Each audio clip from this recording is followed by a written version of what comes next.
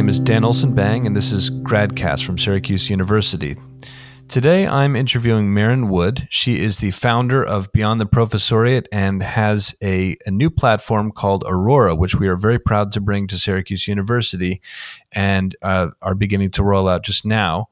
And so I wanted to have a chance to just ask her a little bit about her own background and to get a sense of what Aurora offers to students. So thank you so much for being here, Maren. Thank you so much for having me, Dan. It's a pleasure. So maybe we can just start off with your background. You have a PhD in history. Why don't you tell us a little bit more about your own career path? Sure. Yeah. So I'm actually Canadian. I'll let everybody know that. I grew up in southern Alberta, and I did an undergraduate degree in history. And I think for a lot of people who go to university, especially people from more maybe working class backgrounds or farming backgrounds, which is what mine was. I came alive when I came to university, and I really fell in love with academia, with the university environment. I loved being surrounded by people who would geek out on subjects I loved to geek out about, history, gender, sexuality. And so I really felt like as an undergraduate, I came into my own. I found my people. And this led me then to want to pursue advanced degrees. I'd always wanted to be a teacher, but when I arrived at university, that kind of shifted. And I thought, oh man, the life of the mind, the life of a professor, this looks fantastic. And this is where I should be. This is what I want to be. And I felt like it was my calling. Sounds familiar. Yeah, exactly. So I went to do a master's degree at Carleton University, and I had a really great mentor and advisor, Pamela Walker, who really encouraged me to apply to American schools. Pamela did a PhD at Rutgers. She's also Canadian. And so she really knew the value of, leaving Canada, going abroad, getting an international perspective. And so with her support and help, I applied to multiple PhD programs in the United States, and ultimately decided to go to Carolina. I got into Michigan and Rutgers, and since you're in Syracuse, I'll tell you, as a Canadian, I went to Carolina for the weather, for sure.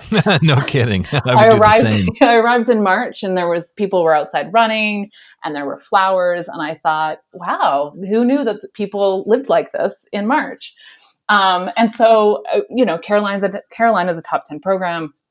And there was really no conversation or discussion about anything other than an academic career path. That's changed now at Carolina, and it's certainly changed in the history department. And I give them credit for the work that they have been doing to support students. But at that time, and I've done the research for the department, 70 to 80% of students were landing tenure track jobs with their Carolina PhD. And what I didn't really know at the time was the mid 2000s was actually the good times to be on the job market. And I finished my PhD in 2009, graduated right into the heart of the Great Recession, and everything about the history job market changed that year. Jobs were being pulled faster than they were being posted. And I managed to get a couple of interviews, but job search were canceled, just like people are experiencing now. And I decided to stay on the academic job market. I was really encouraged to do so. And I then was an adjunct for a couple of years and continued to apply. And by year 3 on the job market, I was just burnt out. And I didn't know what I was going to do. I just knew that I couldn't continue sacrificing my finances, my mental health, and putting my personal relationships, stressing them. My now husband, at the time partner, he was doing consulting work, and he'd just finished his MBA, and he was trying to launch his career. And so we just were really treading water, and it just became an unsustainable situation for us. And Martin got an opportunity to take a consulting position in DC, paying way more money than I was looking at as applying for visiting assistant professors in history. And it just became obvious that this was just not going to work out the way that I wanted it to. And so I decided to leave. I decided in the summer of 2012. I had no plans, or 2011, excuse me. I had no plans. I continued my adjunct contracts through the end of the year. And then in January, I moved to Washington, D.C. And I was depressed. I had never asked myself any of the questions that I know now I should have been asking. And I asked all the wrong questions. I started with things like, what can I do with my history degree? And that led me to, the National Archives, which I couldn't apply for because I was a Canadian, and I was looking around at historic houses and they didn't have jobs. And the lack of opportunities for me just was so incredibly depressing, and I felt very demoralized. And what I started to do was to research what other things people with humanities career PhDs did. What did PhDs in the humanities do when they didn't become faculty? And that led me to publish an article in the Chronicle of Higher Education.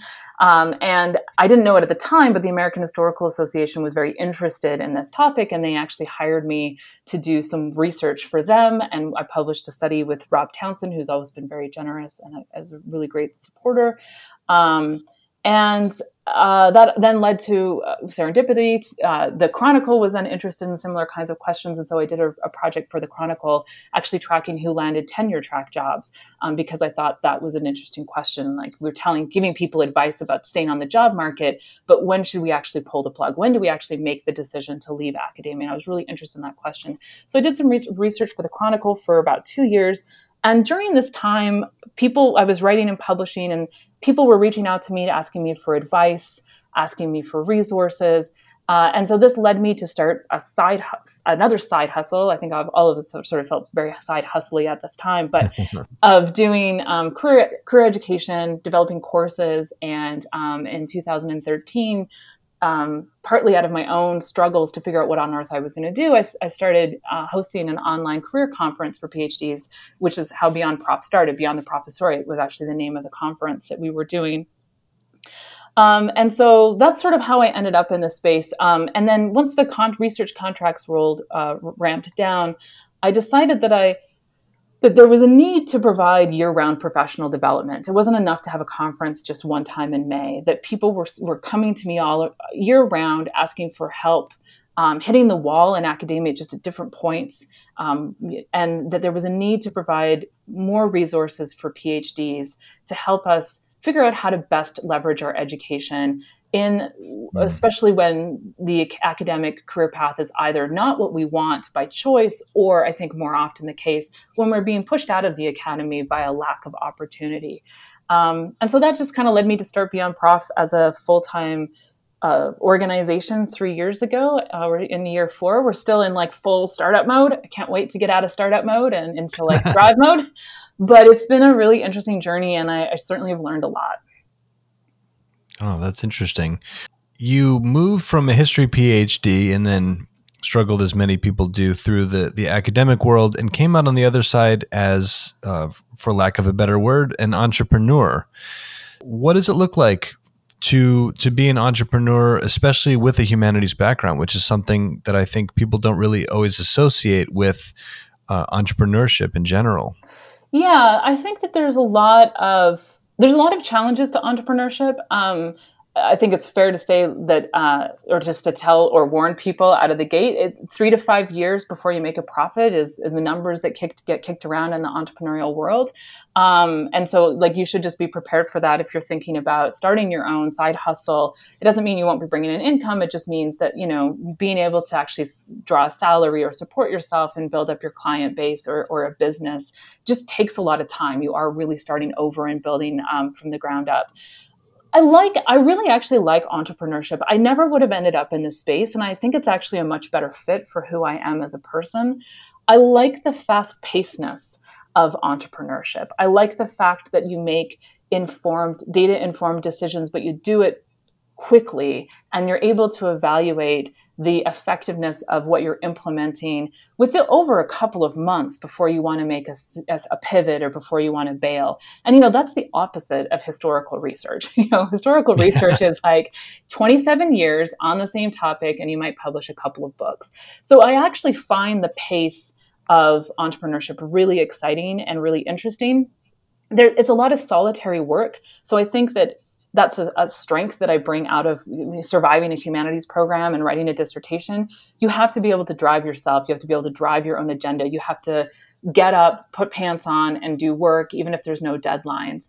And that can be challenging for people who are used to working in a professional space. I don't think that's a challenge for PhDs, especially coming out of the humanities. Like, you know how to set your own agenda, you know how to set priorities, you know how to work hard. And I think that those are necessary skills for a side hustle. The other kind of breath of fresh air of entrepreneurship is that, like, failure is great. Like, you meet people at these entrepreneurial conferences and they're like, oh, I'm on my 7th startup. And you want to be like, well, maybe you should, maybe you're not so good at this if you're on your 7th. But so long as you're learning, it's not a failure. And people who fold businesses, or, even in my case, so I started out kind of doing this research and that didn't go go the way I wanted it to. And then I started a community platform, and we recently folded that because that wasn't as successful as we wanted to be. And now we're finding success partnering with universities. You have to be comfortable with like being okay with folding things, or folding businesses, or things not having the exit that you want them to. But in the entrepreneurial land, so long as you're learning and leveraging what you've done, it's not a failure. You can run a company into the ground and go work for Google. So long as what you did was like you learned something, maybe the economy wasn't what you wanted to do, whatever. But you can actually build on your failures in a way that's just not allowed in academia. Failure is shameful. And there's been a lot of conversations in academia about like, oh, we should talk about the rejection letters that you get, or the publications that didn't go anywhere. And like, that's great, but it's still not a driving force. And because entrepreneurship is all about taking risks, you are actually rewarded for those failures in a way that you're not. And I really like that about the entrepreneurial space. That's really interesting. So I guess we've covered it a little bit, but I want maybe a little bit more advice that you might give to people who have an interest in the side hustle or entrepreneurship. Yeah, make friends with someone who has an MBA. Business is hard. Marketing is hard. I think that sometimes in the academy, because we value a certain kind of expertise, we don't take seriously the kind of expertise that is required in business, the kind of market research that needs to be done, the kind of financial management that you have to be thinking about, those kinds of tools. And so I think if you want to start your own business, start attending entrepreneurial meetups, attend pitch nights, join some of these entrepreneurial spaces. I'm in a group called like the Founders Network. You actually have to be invited, but there's lots of groups that are out there, and really become familiar with the landscape.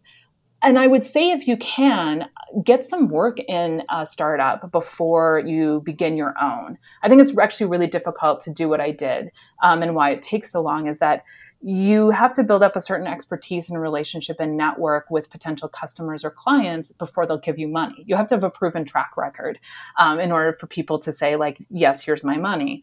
And so having that expertise, or having that familiarity with entrepreneurship and your space can be, you can do that while you're in grad school. You can get a side hustle or work at a startup, or get familiar with that kind of pace. And then the other thing is, there are lots of resources. There's like the Small Business Association, they run SCORE. There's a lot of like free and low cost resources through the SBA to help people get started running their own business. But my MA advisor, when I would tell her, when I would talk about my research about, well, no one's done this. No, I should be writing this dissertation or this MA thesis on this topic because no one's done it. And she's like, well, maybe no one's done it because it's a dumb idea. She's like, I don't actually think yours is, but that's not a reason enough to do something.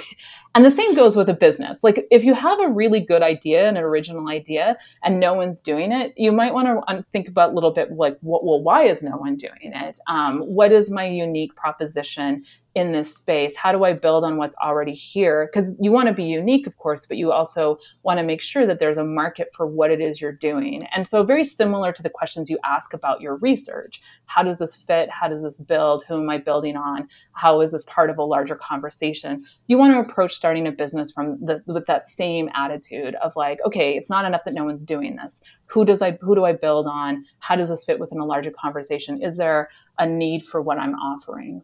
Tell me about your decision to build Aurora, and why Aurora as a name. As I talked about, I went through this process, and of leaving academia and trying to find a new path. And over the last couple of years, really the first 3 years of Beyond Prof, and then a little bit before that, I've talked to hundreds of PhDs who are in crisis. And so many of the people that I started working with were PhDs who no longer had access to resources on their campus.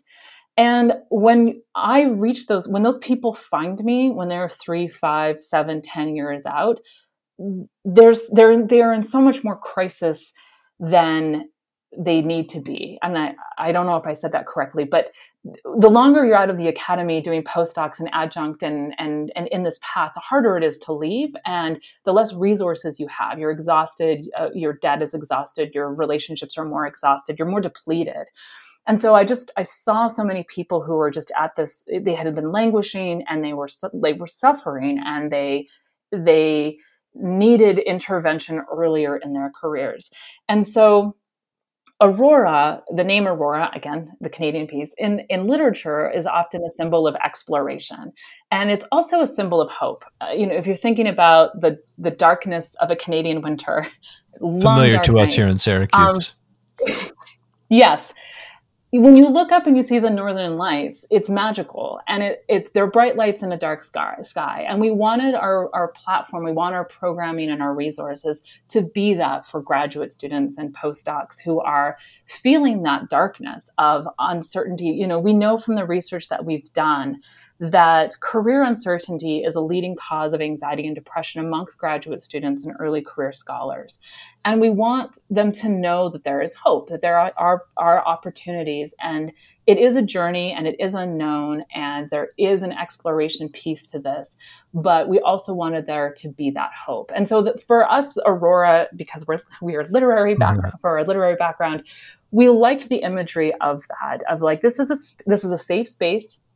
It's a career neutral space. So we have resources to help students who are interested in faculty careers, because there are jobs. There are not as many as we would like, but there are jobs that are posted every year. And we want students who maybe don't have the support of their advisors or don't have are unable to make in-person appointments to be able to begin thinking about their faculty applications early and be able to access high quality resources to help them put forward their best application.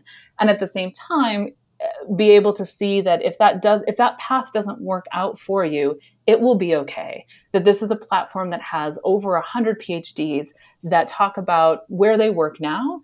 And these people like their lives, they like their jobs, they're excited to share their stories.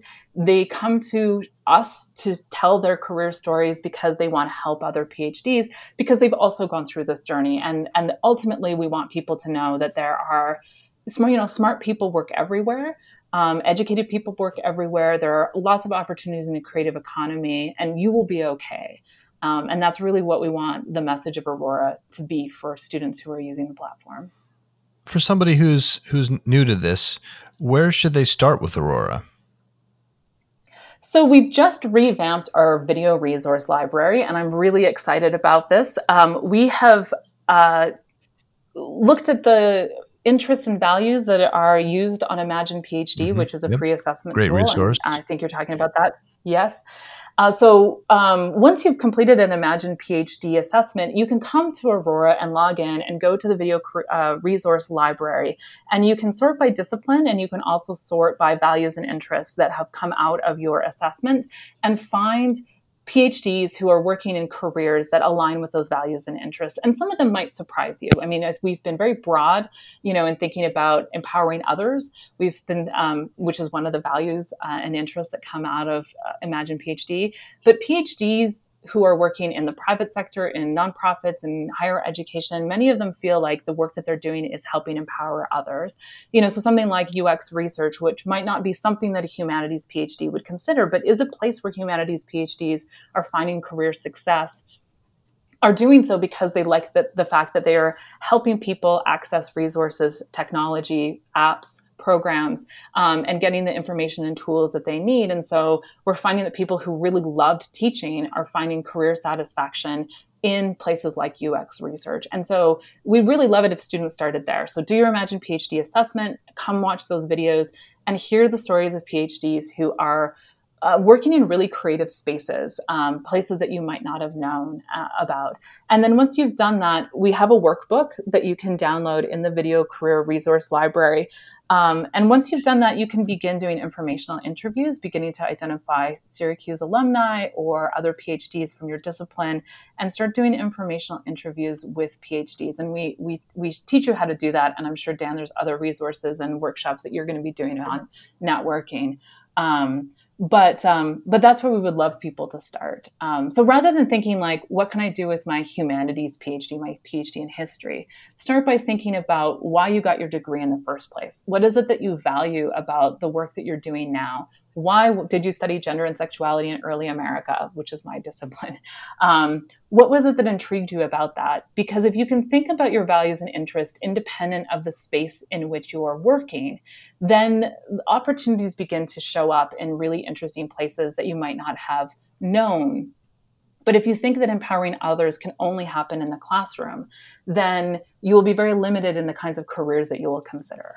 Thanks for that. So, how might a faculty member use Aurora in the department, or how can a faculty member use it with students? I'm thinking, of course, that it'd be great if faculty were listening to this, but also that it might be nice for students to nudge faculty members and say, "Hey, this is something that maybe could foster a conversation." But what's your take on that?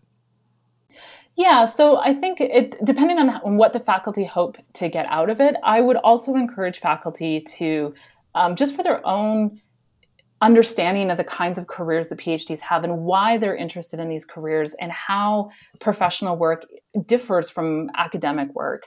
I think just watching the interviews of PhDs in Aurora can be very helpful for faculty. I think that many faculty are unable to give the advice that they want to give because they don't know the answers. And so Aurora can help is a place where faculty can go to learn some of these answers, to be able to talk about what energizes PhDs about their work outside of the academy. And I think speak more confidently with their students about career options and the opportunities that are available to people in a creative economy. So I think that's just like on a very Mhm. personal level if a faculty member wants to invest some time.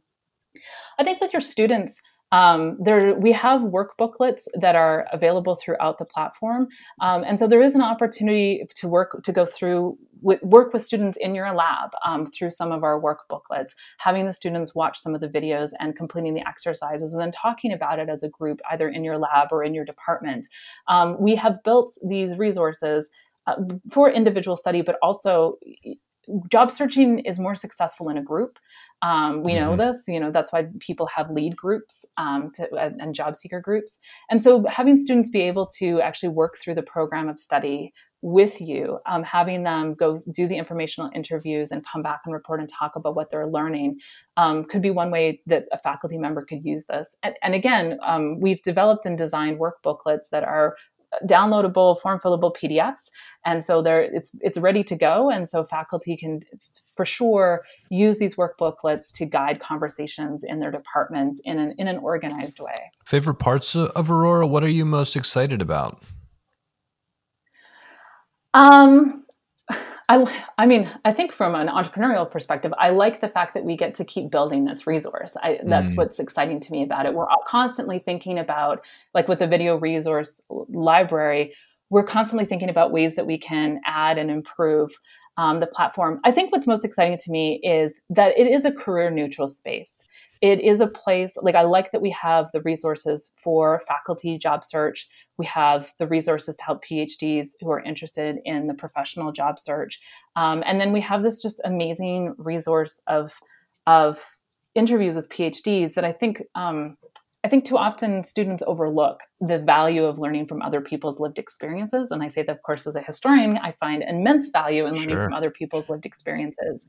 But I think just the range and richness of the resources that are available in Aurora are really exciting. And I think what makes it I think there's two things that make it a one of a kind resource. One is the fact that there are these how-to seminars and work booklets that can really teach you how to effectively search for, identify careers, and successfully apply for careers either in academia or beyond.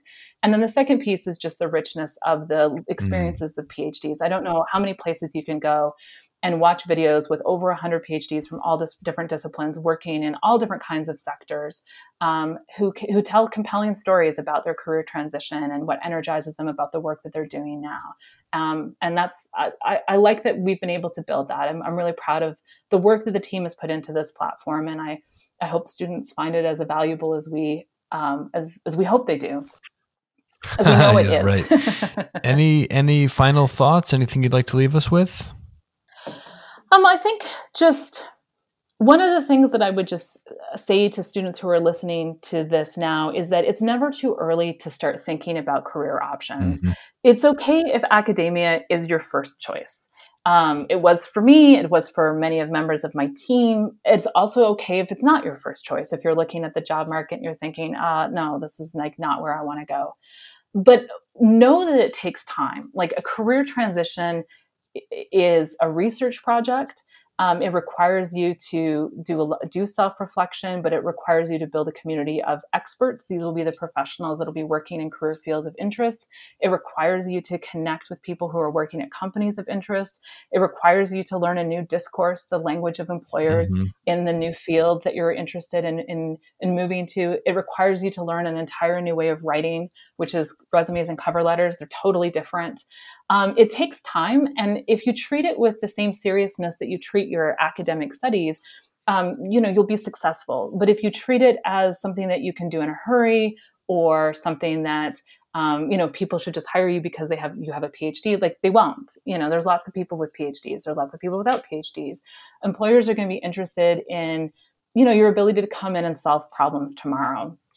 And knowing what the problems are that employers have is a really big part of the research process. Yeah, that's the sell. So that you are, yeah, it's the sell. Yeah, you have to solve my problems. And I've hired, for Beyond Prof, and I get applications from PhDs all the time. And, it's really discouraging for me to look at these applications because so many of them are, sending me CVs or cover letters that are just they don't know what my need is. They haven't identified what my problem is. And I don't know if you can write tweets. I know that you are a published author and you have many academic publications, but I don't know if that means that you can write an email to my to my mail list subscribers.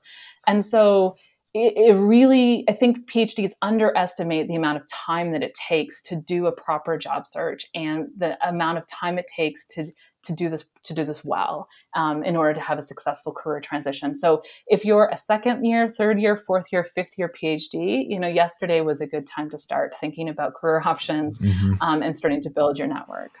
Absolutely. So, Maren, it's been great talking to you, and I'm very excited to have Aurora on this campus. It's been a long time in coming, as you know. And so for those of you who are listening, I do hope that you give Aurora a look. I think it's worth your time. And like Maren said, it's really a rare opportunity for the kinds of resources that Maren has brought to bear along with her team. So again, thank you, Maren, and thank you to everybody listening. Have a great day.